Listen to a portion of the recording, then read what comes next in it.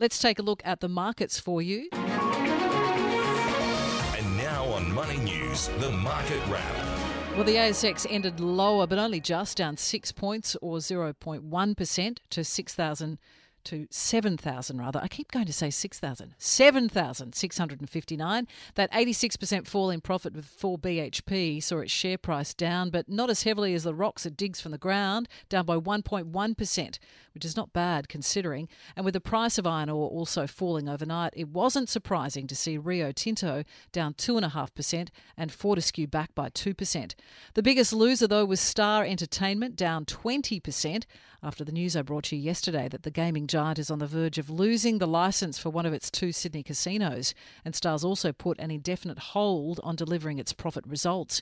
Metal recycling company Sims couldn't turn trash into treasure with its results. Higher borrowing costs, inflation and lower trading margins saw its net profit down, with shares down 9.7% to $13.10.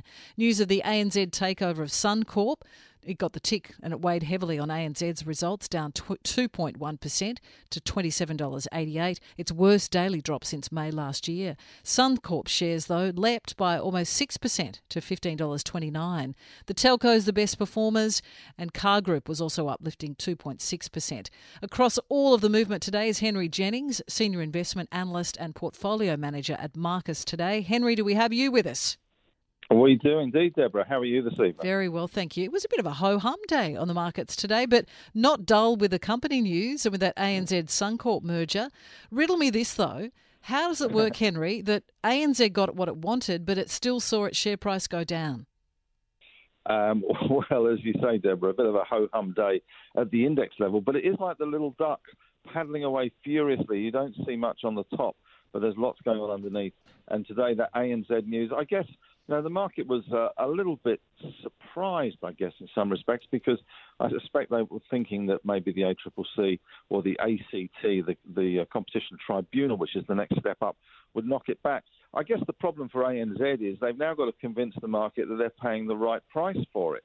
And it does seem as if Suncorp are getting a better deal in terms of getting rid of that banking business, which we've seen it with Bendigo and Adelaide. The regionals really are struggling to compete with the big boys.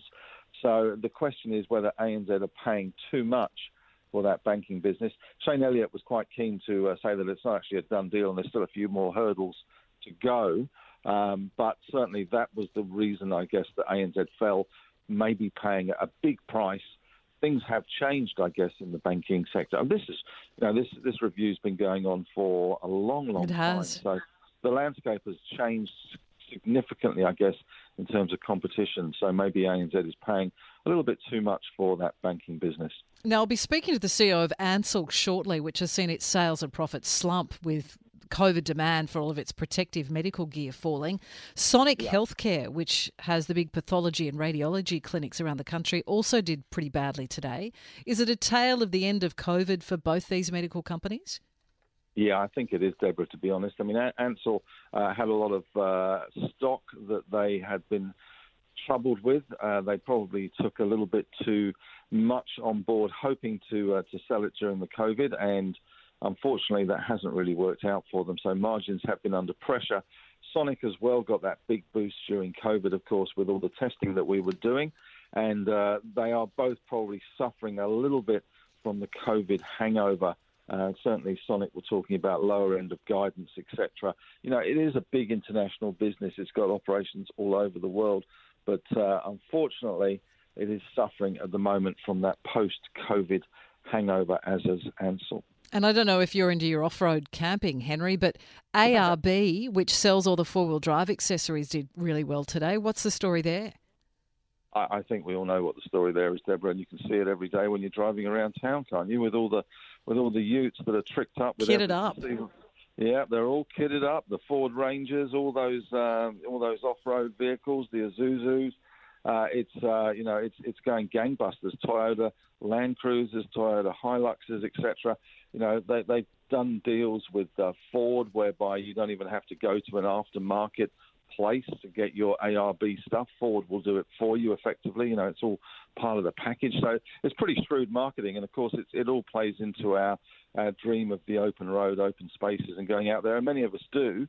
and it's been an absolute bonanza for ARB. And again, as we sell more and more new cars, and we are in our utes and our four-wheel drives, it's just going to continue. I think it's certainly something that no one seems to be cutting back on in terms of spend. I shake my head. I see $70,000-$80,000 utes with all the tricks, and they've got a P plate on them. Yes, pimp my ride. All right, that's what they're doing. That's for sure. Yeah. And look, I know economists always pore over all the details of the Reserve Bank board minutes, and they were released today. Still not ruling out more interest rate hikes, which has a lot of mortgage holders very worried.